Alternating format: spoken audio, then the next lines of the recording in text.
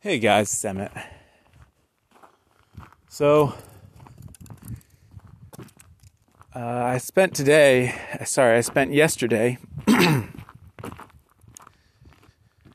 having a lot of conversations with people about what happened in DC with the mob, what it means, what we should be focusing our attention on.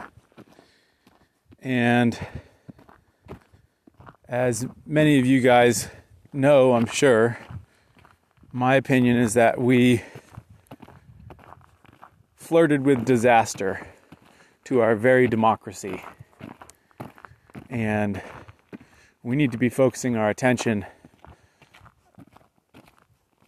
on the roots of how that happened, for sure, but also on what we do now and what saved us from that disaster, and figure out how to go forward in a way that both holds people accountable and uses this brief moment where we can feel a sense of solidarity with one another and not immediately tear it apart.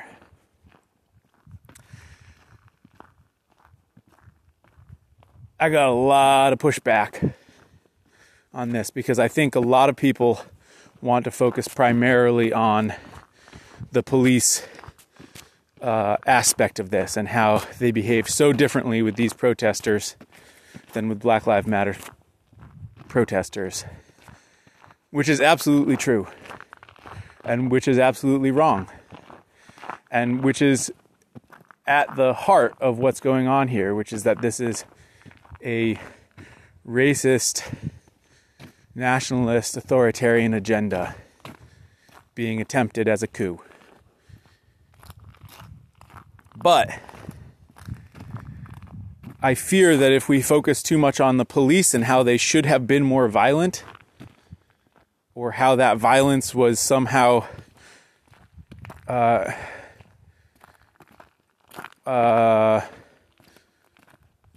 how violence should have been more due to these people, which in some ways I agree, I think we miss the point. The point is that our democracy was protected, perhaps poorly, perhaps unevenly, in the sense that there were officers who were taking selfies and appeared to be letting the mob into the Capitol. And that's unacceptable. But there were other videos of officers and security guards doing exactly what I would want them to do, which is to say, trying to control the situation as non-violently as possible, but then using violence when it was absolutely necessary.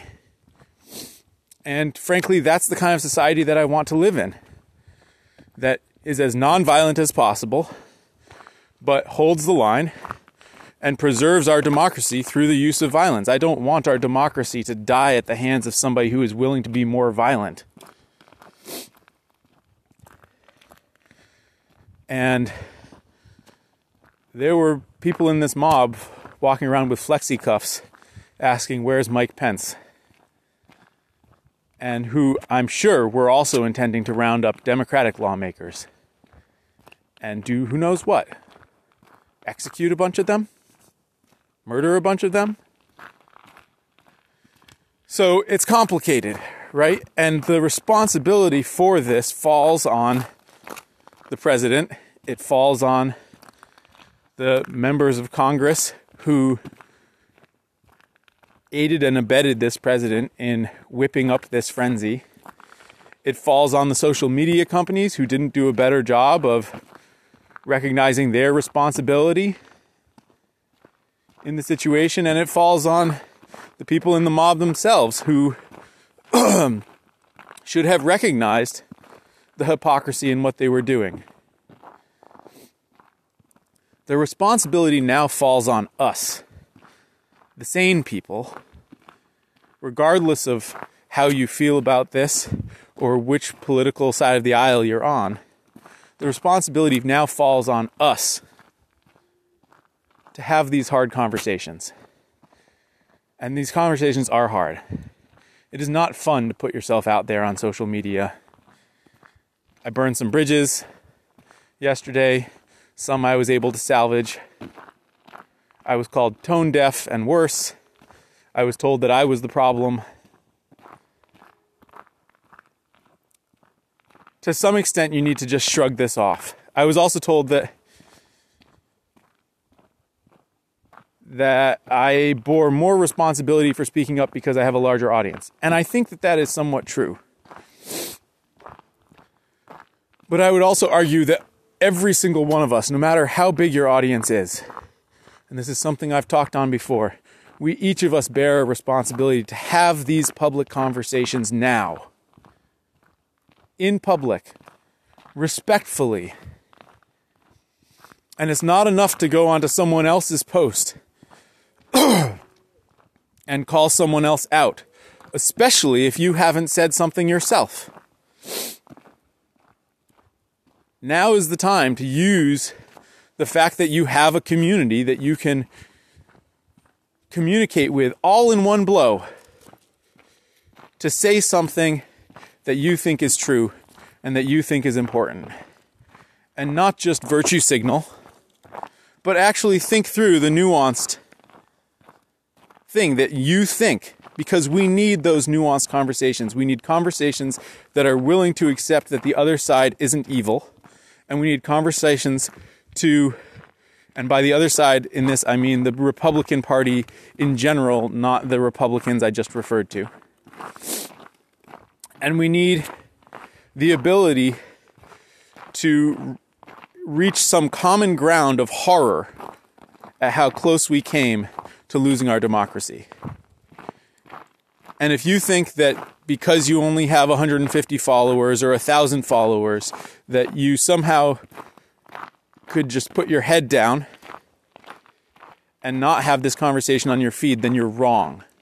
You are part of the problem. I realize I just said that very thing that somebody said to me, but I genuinely think that having conversations is not the problem. It is not having conversations that is the problem. It is continuing to post pictures of spoons and not in the caption section of that post, which is fine. I don't care if you post a picture of riots or that doesn't matter to me. What matters to me is that you then say something. So sure, post the picture of the latest thing you've got. Actually, that's a smart move because you'll get more eyeballs on that post probably than you would if you posted something that the algorithm wasn't going to wait. But then say something true from your heart.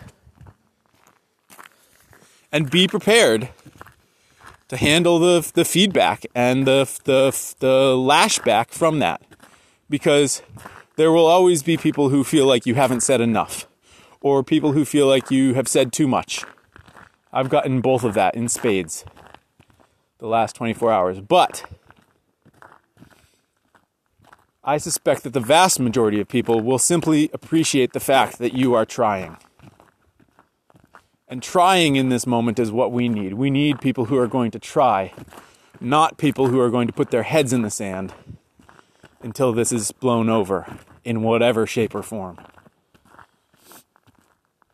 So for every single one of you who posted some thoughtful comment to me yesterday, whether you agreed with me or not, thank you. For every single one of you who did that and did not actually engage your own community in a post, I see you. And I'm calling you out.